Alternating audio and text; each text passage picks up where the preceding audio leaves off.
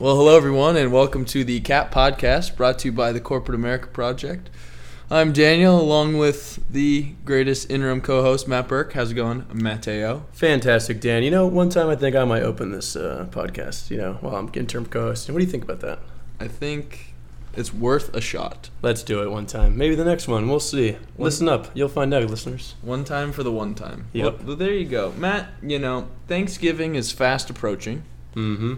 Every day. And we have lots to be thankful for. But before we get to what we're thankful for, we need to talk about what we did last night. Last night, Dan and I went out to dinner with some people in Miami Beach to a nice restaurant called the Chotto Mate. I probably didn't say that well, but that's how it's spelled, so that's how we're going to go with. It was fantastic. I'd recommend everyone to go there. However, though, Dan and I, we tried something we hadn't tried ever before. I know. It was a cultural experience, a new experience. And I always say when it comes to food, and I draw the line at food, I'm willing to try everything once. Yeah, same. And we did. So we ordered, it was a Japanese, Peruvian infused foods. Very interesting restaurant concept, felt like a club. Even better design on the interior. Oh, it was great. Fantastic. Would recommend. But it was like tapas style. And so we entrusted Matthew to select all of our, shareable entrees. I don't even know what to call it. But point is, they botched a couple things. And not in a bad way, but they would bring us the wrong thing and then just be like, oh, you guys can eat it anyway. And then they brought us the right thing later, which was dope. Great service. Yep, love that. But we happened to wander across some sea urchin sushi rolls. Now, I don't know about you, Matt. I had never even heard of people eating sea urchins before last night. Me neither. I thought it was poisonous or something like a lionfish. Yeah, like danger zone. But no, they, plated up some sea urchin sushi. One of the people we were with was like, I don't really like it. It's good, but I'm not feeling it tonight. And so they were like, yeah, you guys want it? And me and Matt were like, gotta try it once. Yeah, why not? But it was weird looking. It looked like a paste. It was a paste. Okay. It was like a paste, but it was like chewy and like fishy. Yeah. It was wild. So this is my opinion. It tasted good, but it felt like fishy mashed potatoes.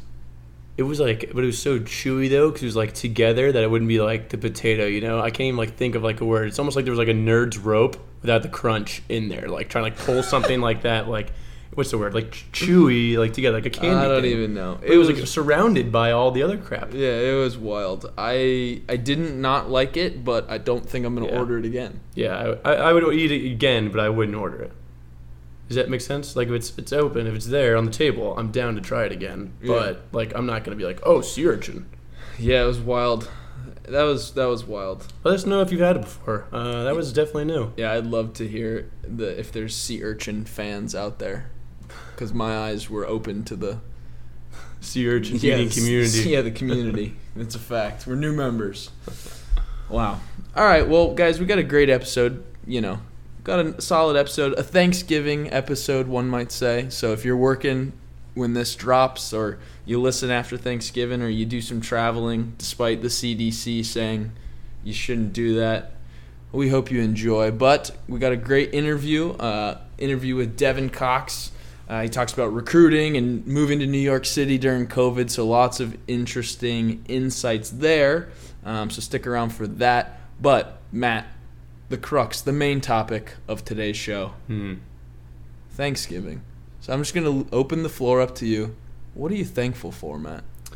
Well, I'm thankful for my health. Every day that we are alive, we are blessed, as they would say. My family, my friends around me, the beautiful winter Miami weather that's going on right now. Really grateful to not be in a cold place. Yep.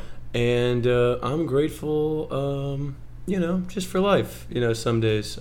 Hopefully for normalcy soon, rather than later. How about you, Dan? Totally.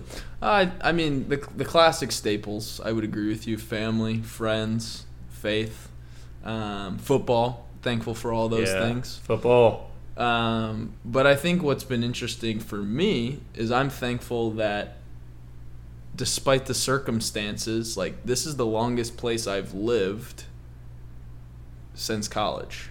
Oh. So being in Miami, super thankful for the community I've found myself in and the people I've been able to spend time with. So that's definitely thankful. Didn't know I'd be living in Miami for over a year, but we're coming up on that 1 year mark pretty soon in January, and no real signs of going to New York. That is the end goal. It's, I remember when I told the world I was moving to New York.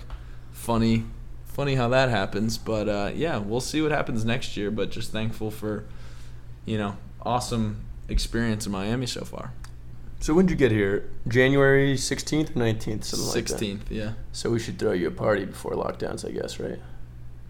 We should throw you a 1 year anniversary party before, they lock us down again. Yeah, that's a good idea. Yeah. That's a good idea. So plenty to be thankful for. COVID blowout party. COVID bust. For Dan's 1 anniversary. Miami Dan. That's an idea.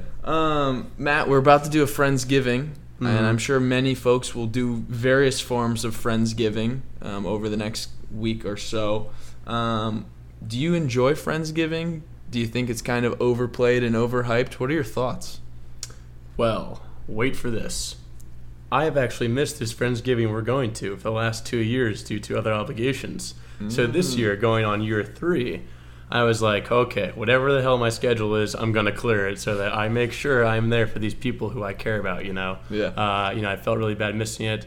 I like it a lot. I've only been to one other Friendsgiving in my whole life. Besides this, the food was incredible.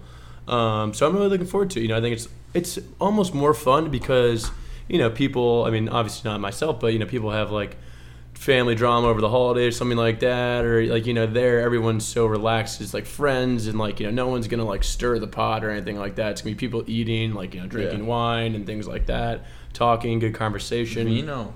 So yeah, I'm really looking forward to it. I'm gonna bring some pumpkin pie. No, carrot cake, my favorite. Carrot cake, big fan. I can't find banana cream pie, but I'm also gonna do maybe chicken parm bites, or they might not hear this, but Chick-fil-A nuggets. You're wild. Yeah, think about it. That's good. What about you? You looking forward to it? Yeah, I can't even, did I do a Friendsgiving? I'm trying to remember where I lived. I don't think I've done a Friendsgiving. It would have been Philly or Arizona. Yeah, I don't think I've done a Friendsgiving, so it will be fun. Maybe I did. I don't know. What are you going to bring, Dan? I'm bringing some mac and cheese. So I like how this group was like, we're going to eat Thanksgiving in like 5 days. Can we just bring like a potluck of just things we like to eat? Yeah. So we'll have some Thanksgiving staples, but won't be overkill, in a short period of time. So I'm stoked for that. So I'm bringing mac and cheese and maybe some cookies, Nice. We're heavy on the desserts at this group. Seems like it. Is there going to be any type of special things on your mac and cheese? Any little herbs? No, nothing crazy. Nothing crazy on the seasoning, but our family's mac and cheese. Parmesan crusted? No. We put Lay's potato chips on the top. No way. Yeah, so it's like crunch. Are you going to do that? Yeah. Oh, nice. Yeah, so it's like crunch. So I've had some with like breadcrumbs or Ritz crackers, but ours has Lay's potato chips. You get that crunch of the potato, and you get kind of that oil, that salt, and the salt's unbeatable. So people, truffle oil. No, I can't. If it's not broke, don't fix it. You know what I mean? No truffle oil. None of this new age. I still don't understand why truffles are so popular right now. It just drives me up a wall. Tastes good. Whatever. But yeah, so I'll be whipping up some mac and cheese. Got to make for 22. It's a heavy dose, but we'll get it done. 2 ovenfuls. Yeah, I was thinking about how am I going to bring it over. I'm going to have to get my car and drive it over to your apartment. And or I can bring it all assembled and just cook it in one of your people's apartments. Yeah, it's totally fair. You can come do that with us. Oh, actually, one guy, my roommate, is doing ravioli. Ravioli's not in the oven. Really? No, you boil it in the pot. You got 72 pieces though. Yeah, big pot. All right. You don't cook ravioli in the oven. And then we can figure that out. Ravioli's not in the oven. It can be. No. All right, whatever. I'm not gonna argue about this. I don't know enough about it. However, though, I do want to say something while I have the Thanksgiving topic on mind. Yes, please. I am over turkey. Said it. I'm ready for the pork part. Like, not even ham, but I want like a roasted pork maybe, or some ribs I've heard people have been doing lately. Just like, come on, turkey's not even that good. The only reason you eat it is because the stuffing was in it, so that you eat the stuffing, or you pour mounds of gravy or mashed potato on, or like corn. Like, no one's like, oh yeah, the turkey's so good. Like, I love the dark meat of turkey. I agree with you. After Thanksgiving, I do not like leftover turkey. Yeah. You eat the stuffing, though, or anything else. Yeah, you eat the sides. Yeah. Gravy. Crush the sides. But mashed potatoes are also not good reheated. But the casseroles are delicious the days after. Like sweet potato casserole, green bean casserole. Fire. You're going to be like, collard greens heated up's good, too. Collard greens are not If you like good. collard greens, please send us a DM, because we love need to know greens. who you are. I love collard greens. Crazy. Collard greens. With, like, barbecue, pulled pork, brisket. See, like barbecue, pulled pork, and brisket. What's going on? We need to add this to Thanksgiving. We're evolving. 2020, man. All right. Turkey is over. Last thing, Matt. Last thing. We'll do a draft. We'll do a draft of your top 4 favorite Thanksgiving items. Mm-hmm. We'll do top 4. But it's gonna be a snake draft. So, do you want to be first or second? You can go first. You're gonna take turkey. I'm not taking turkey. All right, here we go. In the first draft, I'm taking mashed potatoes and gravy. Whoa, hold on. Mashed potatoes and gravy? That's it's the same thing. They go together. Gravy's like its own thing. I was going to take that for my first pick. No, I was going to be like, all the gravy. You can't have any. I'm taking mashed potatoes with gravy. All right, fair. Number 1 pick. So is cheesy scalloped potatoes different? I mean, that's up for you to decide. So potatoes. All right, potatoes and gravy. I'm taking mashed potatoes and gravy. You can take scalloped potatoes if you want. I don't even need that right now. For my first pick in the first annual CAP Snake Draft Thanksgiving 2020, we select the ultimate number 1 desire of Thanksgiving: stuffing. Stuffing.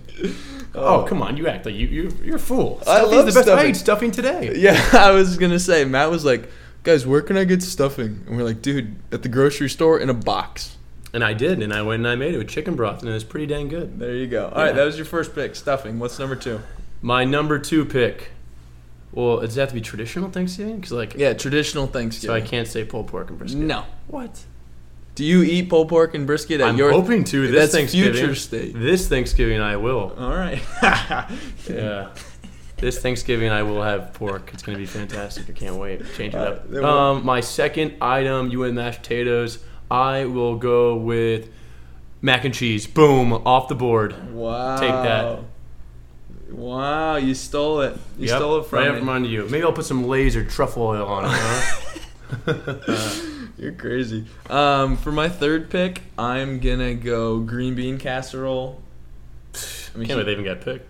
I'm a big fan of green bean casserole.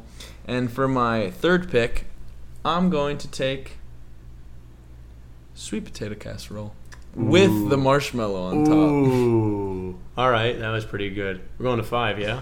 We can go to 5. So I got 3 and 4, and then I'll end it. Yeah. All right. Pick number 3 for Matt Burke Cap Round 3 Snake Draft 2020 Thanksgiving. Mm-hmm. We are going to go. Could this be a reach? I don't think so. But carrot cake. Oh my! Who has carrot? What? That carrot cake is not a Thanksgiving food. Oh yeah, it is. Carrot cake is way better than pumpkin pie. That's sure, yes, but who eats carrot cake for Thanksgiving? Carrot cake on Thanksgiving. What? All right. I like that. We got it down. He didn't even see it coming. Maybe we could have waited 2 rounds. Yeah, carrot cake was not going to be on my list. All right.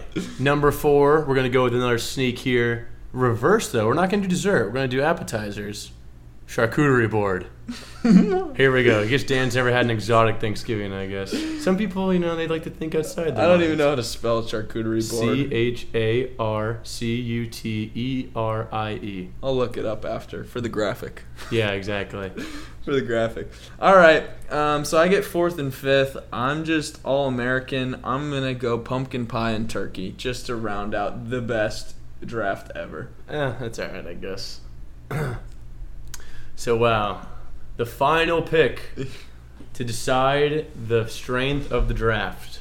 Oh, actually, can I? Oh, shit. You got me. Oh, I think I know what you wanted.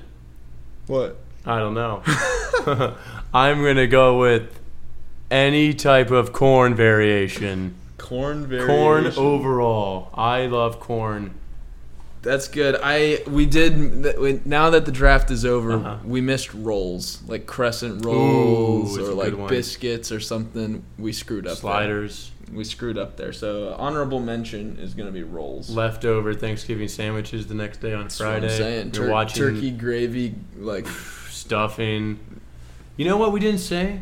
Cranberry sauce. It's gross. Yeah, exactly, right? It's just kind of like a different taste to throw in when you've had too much of everything else. Yeah. Like just like refreshes your palate, they would say. I'm out on that. Yeah, me too. All right, well, bite, though. We'll put up a little graphic. Who had a better draft? It will be me. No way. You got carrot cake in the 3rd round and decided to go corn in the 5th round. It's garbage. Corn is fire. Corn's fine. Yeah, but like any variation, you have to think like you're gonna put like corn on the cob on the graphic. No, and it's like all corn types of subsidies. That's why I didn't pick a potato, because you picked potato and gravy. You stole in the 1st round. I mean, you can't do 2 things. Stuffing gets gravy too. So does turkey. Yeah, I can't even do. Yeah, exactly. So what? You can just like take gravy. Gravy's its own thing. Gravy is number 1 besides stuffing on Thanksgiving. Besides mashed potatoes. For you. I wonder what the capitalists think. All right, we'll see. Good stuff, Mateo. Good stuff. Well, we wish everyone a happy Thanksgiving, a COVID-free Thanksgiving, a safe Thanksgiving, and a enjoyable time for what we're thankful for. I think everyone's been through a lot this year, either on a personal level, a political level, a professional level. There's a lot of uncertainty. So take the time to be thankful for what you do have. I like the introspection involved with Thanksgiving. Mm-hmm. So, any closing thoughts, Matthew, on Thanksgiving? You know, it's gonna be an interesting one this year. I'm gonna attempt to go over 10 people, but doubtful since it's not mine. But I just want to let the capitalists know out there that we love you and we're thinking about you guys, and we hope you have a fantastic and happy and safe Thanksgiving this year with whatever rules you have to abide by. Definitely. Or don't, whatever. Definitely. Let it ride. Well, all right. With that being said, we're going to jump straight into an awesome interview with our guest, Mr. Devin Cox. All right, guys. We have a very special guest today, Mr. Devin Cox out of New York City. Devin, how's it going, my man? Good, Daniel. Thank you so much for having me. Of course. This is a special guest for me. Devin may or may not have impacted my life and my career, and we'll get to that in a little bit. But Devin, just introduce yourself, just a little bit of your background, and kind of how we got to meet each other. Yeah, absolutely. I'll trim up the boring stuff, but basically I graduated from Penn State back in 2013, which is disappearing in the rearview mirror a little too fast. I'm shy of 30, as I just turned 29 not even a month ago, but I'm here in New York City. I worked with Daniel for a number of years at our previous company, and now I'm out working as a engineering recruiter for a company called Bloomberg. But started off in engineering and architectural project management, kind of got out of there. I liked human resources a bit more because I like people inherently, and I like to talk, as I'm sure you guys will soon find out. But yeah, happy to be here again. Thank you so much. Definitely happy to give you some insight into the recruiting world, or into how insane of a city New York is during COVID. Yeah, I love that. We will get to all those things. It's pretty funny. Just going back to where Devin got, we might jump around a little bit, but Devin was one of the first people I actually talked to at Crown. He was in charge of the recruiting for our program, and I think he left me like a voicemail. I missed it. I was like, oh crap, like, am I going to make it? But he let me know I got moved on to the final round of interviews, which at the time I was really struggling, getting denied. So Devin gave me that break, and I haven't looked back, but excellent. Here we are. The rest is history. Exactly. So you alluded to it a little bit in kind of your background, but I would love to hear kind of, you said you started with engineering, but you really loved people. How did that transformation from like a technical role or a technical degree move into recruiting? Like, what did that look like for you? Yeah, that's a really good question, and to kind of take a step back and just kind of talk about the education. Engineering is highly technical, of course, and to get a little bit more specific, I was in civil engineering, which I'm not sure on the spectrum how difficult that is compared to mechanical or nuclear, but I was pretty challenged, I guess you could say, and I noticed that during the curriculum, I connected more with students on group projects, and I connected more with professors. I guess that was my skill rather than the actual technical work. So it was quite frequent that I'd get a C on a test and then somehow persuade my professor to give me a B minus. So I figured, hey, I can talk to people. I think that might be my talent here. And Crown Castle had reached out to me while I was checking IDs at a bar and asked me if I wanted to work for a company called Crown Castle. And I was like, literally anything is better than what I'm doing right now. I moved out of State College, and which is Pennsylvania, moved west towards Pittsburgh. And then I worked for Crown for quite some time. I'd say maybe 2 or 3, maybe even 4 years. Yeah, 4 years as kind of a structural analyst and an architectural project manager is what we called it back when that role still existed. Mm-hmm. And I noticed that, hey, my whole thing was, project management. I liked really talking to people. I liked negotiating. And I liked really just kind of telling the Crown story. And so took a random shot in the dark, saw that there was a university relations position open, which I knew nothing about, did not coincide with any of my previous occupations and or expertise.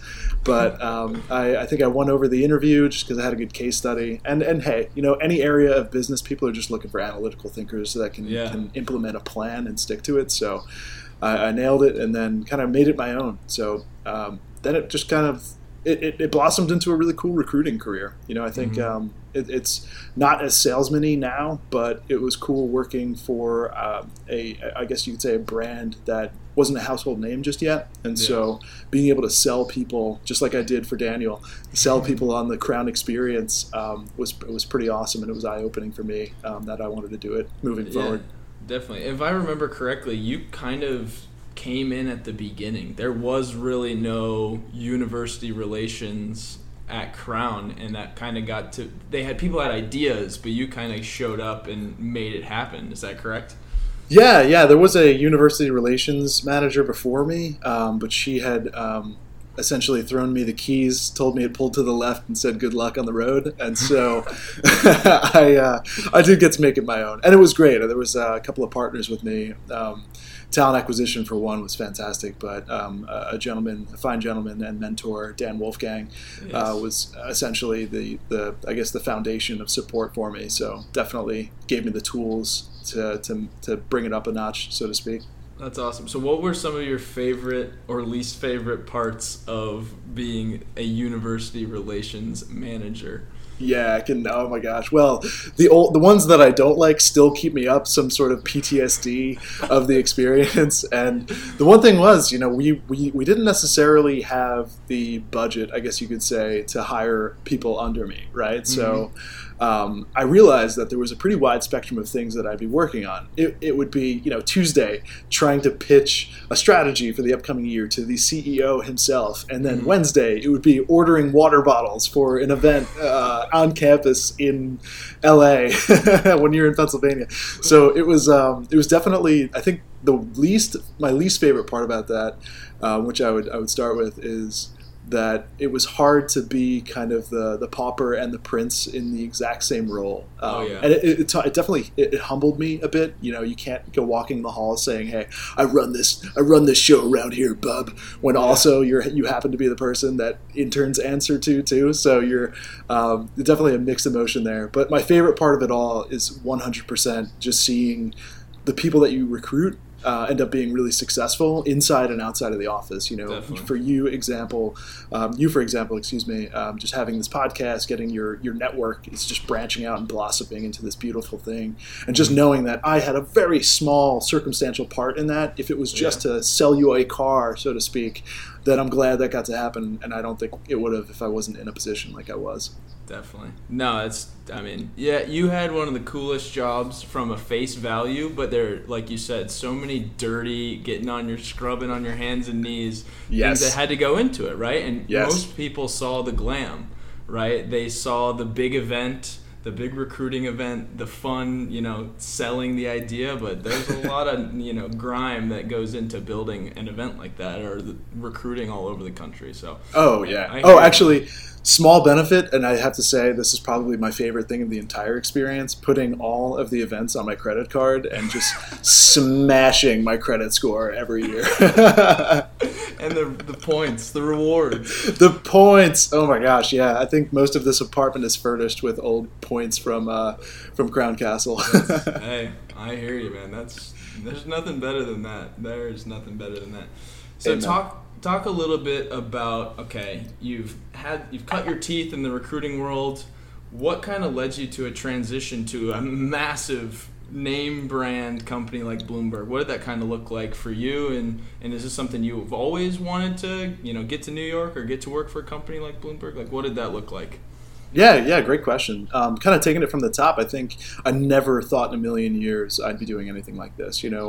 Crown offered me a really stable and exciting environment. I didn't have any plans on moving away from it. I did see that there was some opportunities in New York City, and secretly I've always kind of wanted to live here. Both of, actually my entire family is from New York City, so it was kind of nice to reconnect with them. But definitely. Texas, hey, I moved to Houston, Texas. I fell in love with the bright and wide open skies, and I thought that was going to be a forever home for at least maybe my 30s, I guess you could say. But kind of threw my name in the hat, I guess you could say, as a lottery shot at a job at some big cool tech firm, and I somehow made it through the interview process. I guess a little imposter syndrome there, but now I guess, speaking of imposter syndrome, I went from a small pond to this giant ocean, I guess you could say, where the volume has grown exponentially compared to what I was used to. So it has I use the word humbling quite often now in my experience, because I think that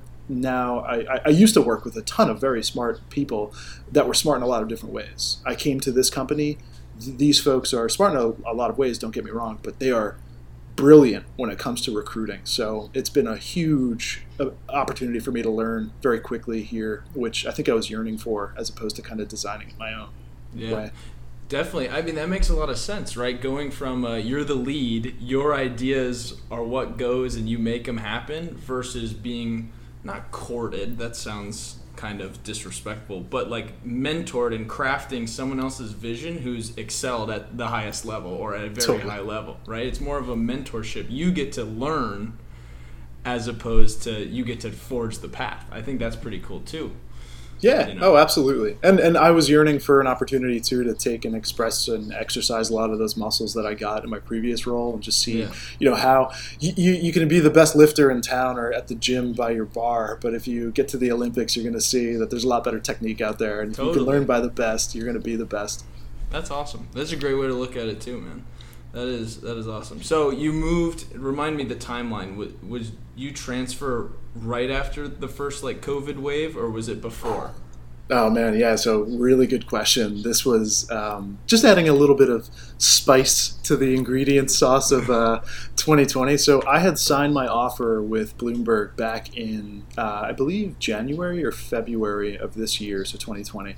Mm-hmm. I signed my lease in New York City, took the big gulp and said, whoa, we're paying what for rent? And then COVID hit and New York City shut down. So I actually had to stay in Houston, living in my current, at the time, apartment up until July. So I was paying 2 apartment rents for, 6 months, which was definitely sad to see most of my new salary going towards rent.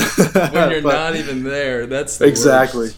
Exactly. But I got to see pictures, right? Isn't that all that counts? Yeah, basically. So let's talk about COVID and recruiting. Obviously, you can speak specifically about Bloomberg or the industry overall. I know you made a lot of awesome contacts kind of just in the recruiting world from Crown. But talk about recruiting in the age of COVID. Have we flipped it on its head, or are some things still staying the same? No, I think it's a pretty good balance. I think there's a couple of nuances that hopefully we won't have to deal with too long. But in terms of the things that have stayed the same, it's really important no matter what that as a candidate, so kind of flipping the image here. As a candidate, it's really important to still feel as though there's a need to stand out, right? Even more so now. I think what we're removing from the interaction that you get on campus or as at a career fair or even at a job interview is that face-to-face kind of human organic relationship building. Daniel, and I'm sure you've been a big part of interviews over the last few years, you can connect with somebody in person far easier than you can over Zoom or Skype or Google Meets. And that's just how it is. Humans like being in the same room as each other. And so how have we kind of circumvented that need to recruit, even though we're not having that human interaction? It's specifically been implementing kind of this pseudo-organic opportunity to connect in this virtual thing. So we have a lot of things like coffee chats and one-on-one sessions with folks that perhaps wouldn't have met on campus otherwise. It's been, I guess, the ROI on it has been pretty good. I think the time that we spend has been as good as possible, but some things have definitely been a struggle. In the recruiting world overall, the culture of our generation and kind of the next generation, wanting to just kind of spread your wings, fly across the country and situate your life in a brand new city. It's romanticized, right? We've always done it. You specifically have been moving around the country quite literally for the last few years. That's not the culture as much anymore. Now people can see what scary, anxiety-inducing things are awaiting us in reality, and so they want to stay close to their family. So a lot of our recruiting initiatives, and not just Bloomberg, but across the board, have been, how do we convince folks that the stability is worth the move? How do you get people out of their comfort zone, away from their families, and still provide them a safe area to coexist?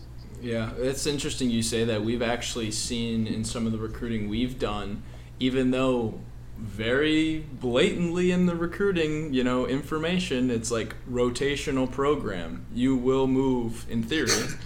Like people are like, I don't know if I want a rotational program in the age of COVID. Like that is you're exactly right. The mindset is changing for people due to so much uncertainty. So that is an interesting factoid of just how, sociology and how people are kind of thinking, and we're kind of getting back towards the comforts. I know some people, myself included, and I think I won't speak for you, but I think this of you, it's like we're still in on the adventure, let it ride. But Absolutely. Some folks are definitely kind of turning back into that living closer to home and being near comfort. I definitely see that. And what you had just said really resonated with me specifically because I guess societally or sociologically speaking, we might see kind of a change in tide that emulates some of our parents or grandparents generationally thinking. This kind of small town existence, right? You've seen a lot of cities. You obviously see that some cities have this great diversity of thought. It's encompassing people from all around the world, if not all around the nation. And now, we might start to, I guess, regress back to the times where people kind of stayed in their hometowns because, fear of some sort of like worldly agoraphobia. Hopefully it never gets to that point because I think that our cities should still be thriving with different people from all over. But definitely, even just in New York City, I mean, everyone's reading about the mass exodus, the flight back to the suburbs, the flight back to hometowns, whether it's our generation or the generation above us, Gen X, or perhaps Gen Z. Everyone's flocking back to their hometowns, whether it's due to a financial reason, emotional or psychological, or health issues. Hopefully, COVID is, reconciled soon enough where that doesn't have, a generational kind of think tank aftermath. Totally. It's wild. We'll get to New York in a second. We'll get to New York. Oh, yeah. All right. We'll go down that sociology type of mindset because I'm super fascinated on what the rebirth of the new New York, lots of air quotes, lots of bad radio, but we'll get to that in a second. Do you think that might not be the easiest question to answer, but we'll let it fly anyway. Do you think recruiters are now more efficient or less efficient on a virtual setting due to the fact that there's less travel, there's less there's inefficiencies, don't get me wrong, but less inefficiencies not having to try and be everywhere in person. What are your thoughts on that? Yeah, I'm going to come out and say I think when it comes to the administrative stuff, I'm definitely more efficient than I've ever been. Not having to do this in the terminal of an airport, not having to do this in a hotel lobby as I'm waiting to either get on campus or interview some students at some sort of convention center, definitely makes it a lot easier logistically. But I think we won't know until I guess the end of this year how impactful recruiting strategies truly were, right? So we can say, yes, it was easier logistically, but if the things that we did really focus on have no or little to no ROI, then we can say, well, despite us, facilitating our schedule or facilitating some of the headaches of our schedule as a recruiter, it might not have had a positive impact overall on the recruiting experience and our I guess our talent acquisition as a whole. But I think it's kind of give and take, right? So there is, of course, like I had mentioned, the administrative or logistical stuff that is a headache for every recruiter, no matter what business or industry you're in. But also kind of the mental capacity, right? So I can spend an entire day, quite often, the volume at this company is pretty high. So I could, wake up at 8 and start doing interviews and then end at like 7 or 8 o'clock at night. And it's just back to back. And because it's virtual, you've kind of stopped building in breaks as you would, to get lunch with your team and to get coffee at 10 or whatever. So when you start removing those, you start to get burnt out a lot more. So yes, I'm more productive, but I think the jury's out on whether or not it is sustainable for an actual recruiter on a day-to-day. Yeah, I think that's interesting, right? The human nature piece can disappear when you're not in an environment where you're engaging with other humans, right? You're still talking to 10 people a day, but you're sitting at your desk in your New York City apartment, and if you didn't really force yourself to go outside, you might not. Totally, yeah. There's that element.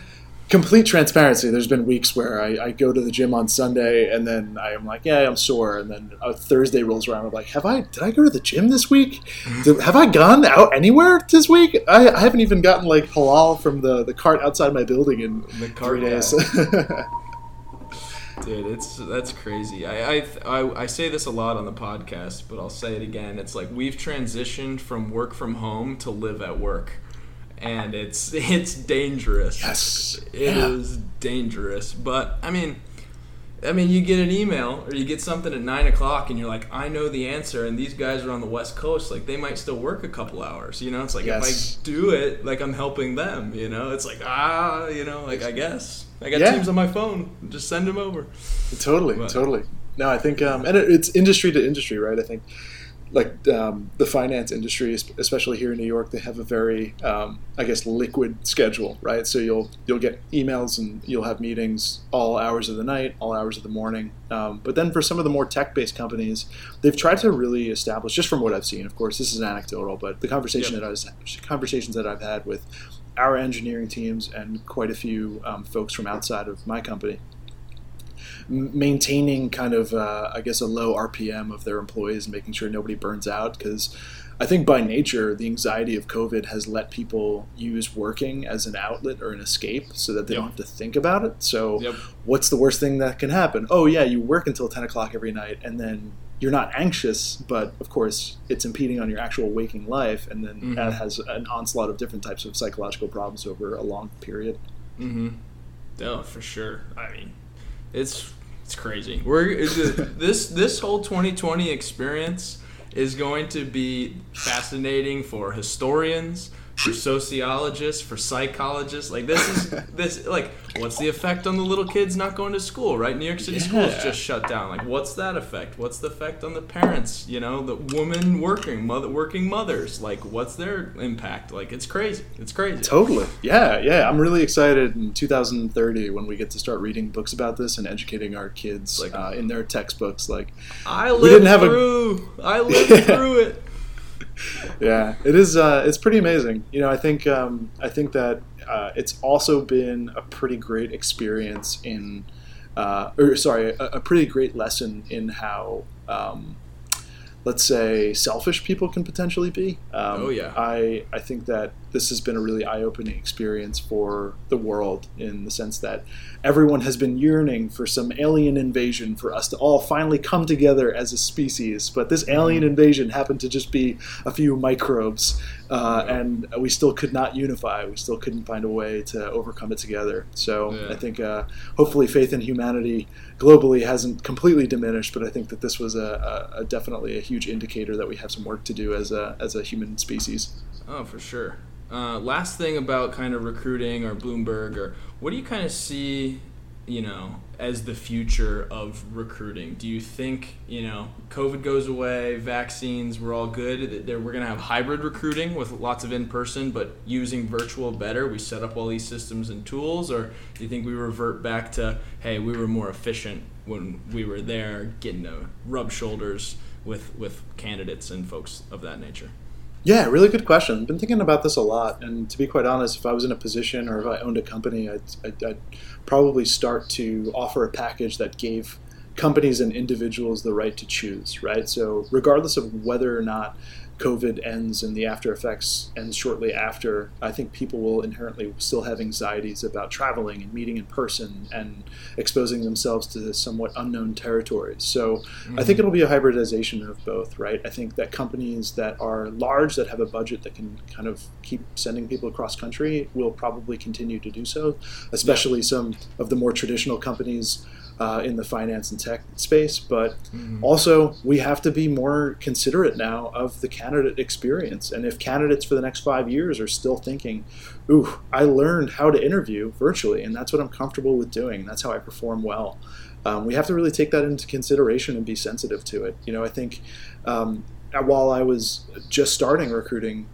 the virtual experience was kind of just picking up with virtual interviews, and it wasn't really implemented because the entire feedback, I guess a holistic view of the feedback that we had gotten was trending, very bearish. People did not like that, and people did not like the non-human connection. But I would assume that a year from now, people are going to get so accustomed to it that it's going to be weird to be in person, and perhaps a little bit more anxiety-inducing and leading to worse performance in interviews.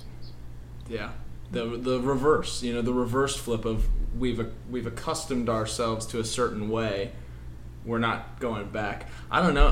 That scares me from a sense of, in business you work with people. So like if you can't have that in person because it's uncomfortable or harder, like totally. That scares me. But at the same time, society, we are moving to a lot more individualized, computer focused, and there's nothing wrong with that. People are designed that way. They have certain personalities, but there's like a fine line for me, in my opinion, of like, geez, like if we go too far this way or too far this way, it will potentially create more negative consequences. I guess. That's I completely agree too. And right, just like you had said, the needle was so far in one direction, and now it's far too, in the opposite. And so now we kind of need time to tell where it's going to fall in the middle. And I'm hopeful. And so what may start out as that hybridization would probably lead more into in-person experience again, unless companies decide kind of for the foreseeable future to be virtual. But I don't see that happening.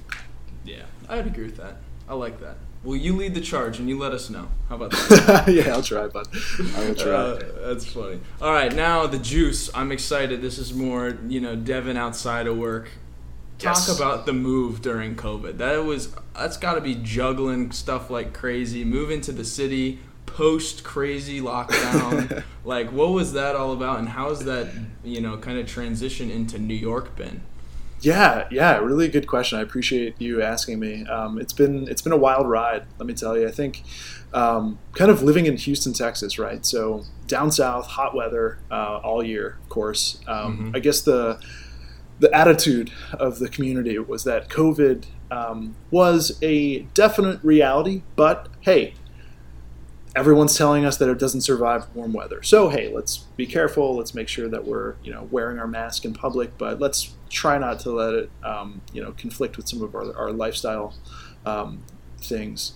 I think over time, and kind of like a pimple growing under the skin towards the move. So right around when July happened, that's when Houston was starting to see a pretty massive spike in cases. And so slowly but surely, Evie, my girlfriend, and I were getting some pretty serious anxiety because it felt as though that we weren't really escaping COVID to move somewhere safe, because New York City at the time was also an epicenter. So it was kind of like, which hell do we choose to be a part of? Yeah. Hopefully the one where we're not paying 2 rents. So we kind of picked ourselves up and said, hey, let's make the move now, while things are still unknown and not quite clear. This way we don't get locked in one situation that we're not comfortable with. So the move in itself, let me tell you, it was probably unlike an experience that I, or hopefully the generations of kids and grandkids I have after that, moving through states. So we drove.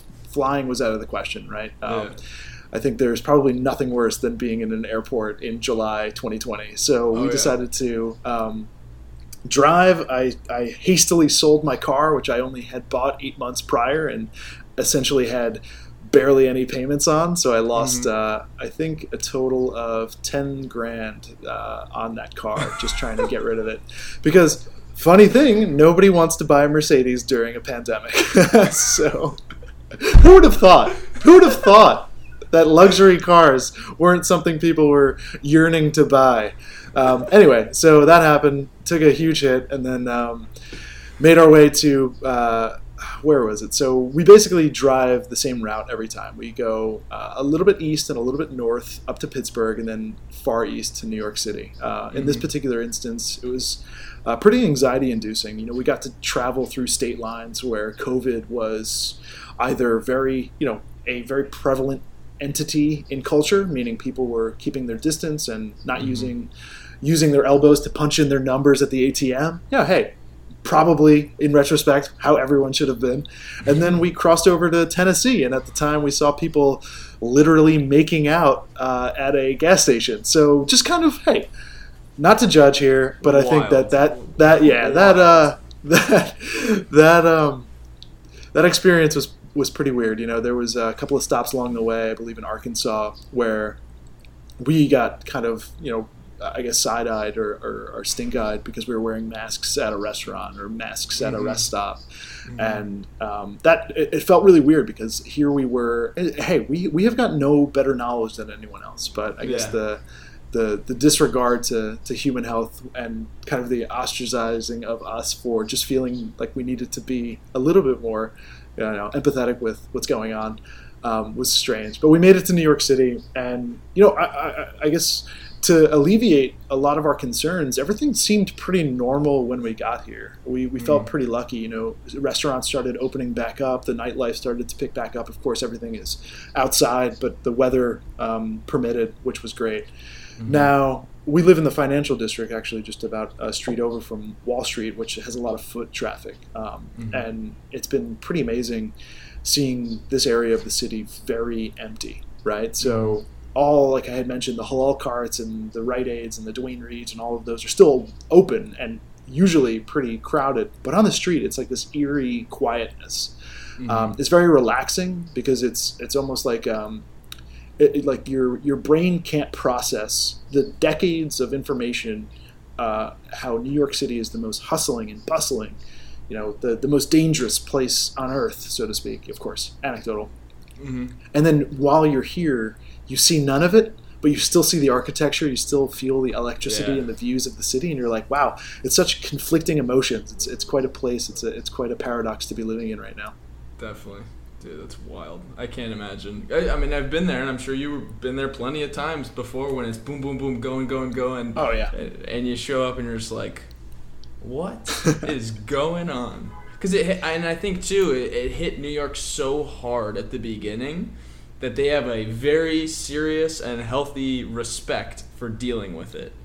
Whereas in other places, it's now hitting them as hard as it did there, and I'm interested to see, do people pick up the healthy respect for it after the fact?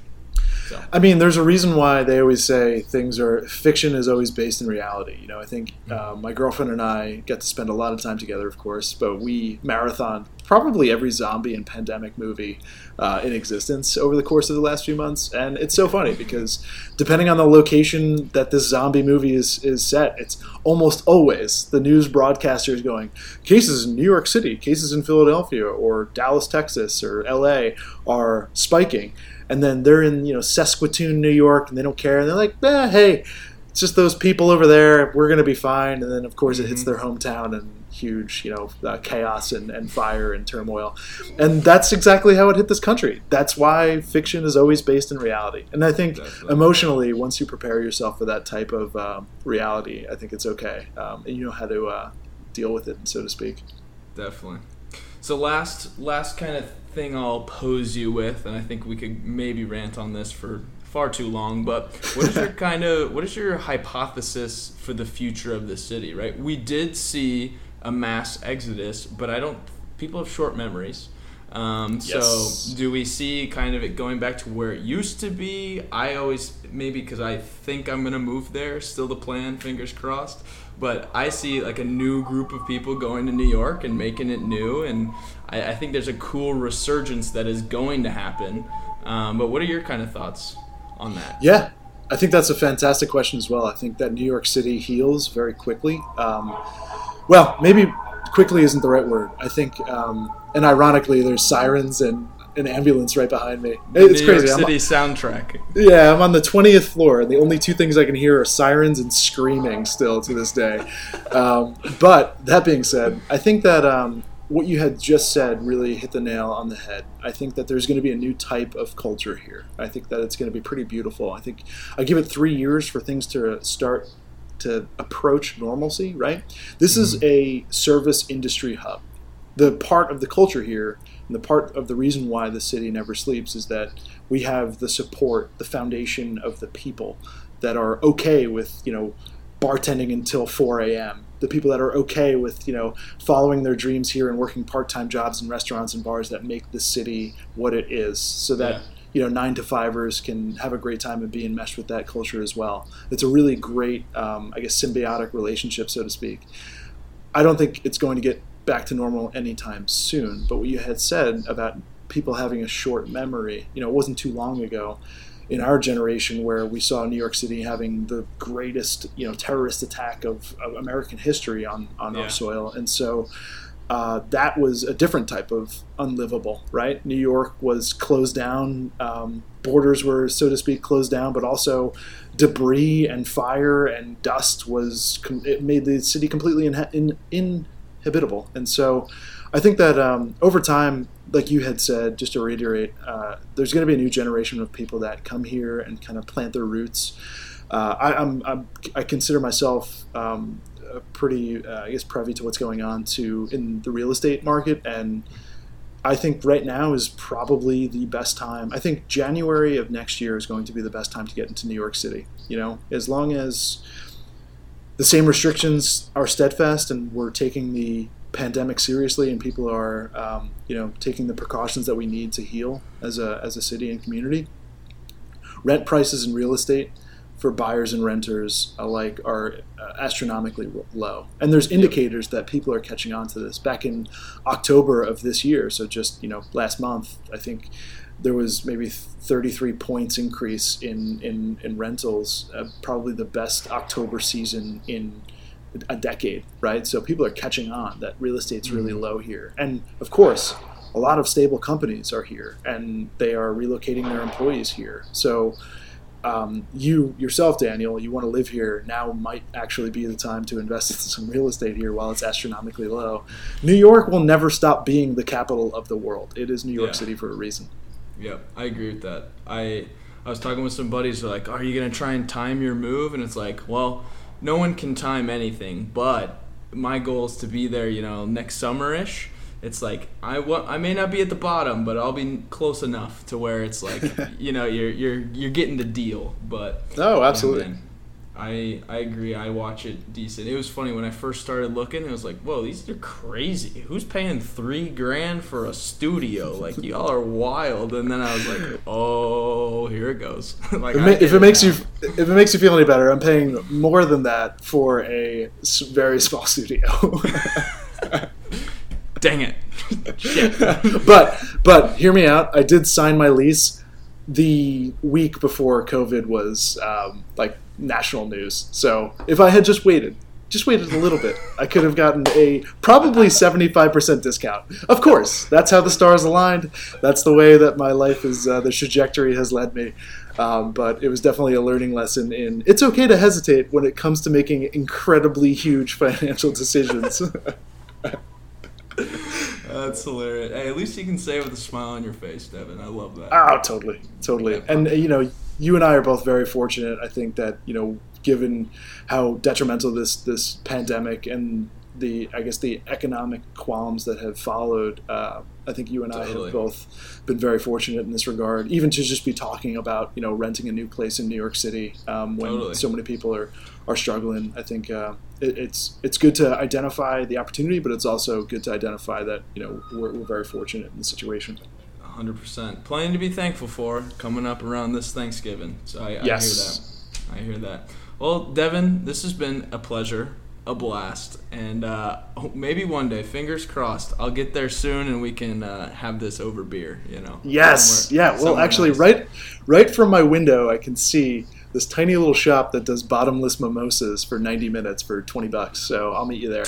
All right. Sounds good, sir. Devin, thank you again, man, for sharing. It was a real pleasure. Awesome. Thank you, Daniel. It's been a pleasure.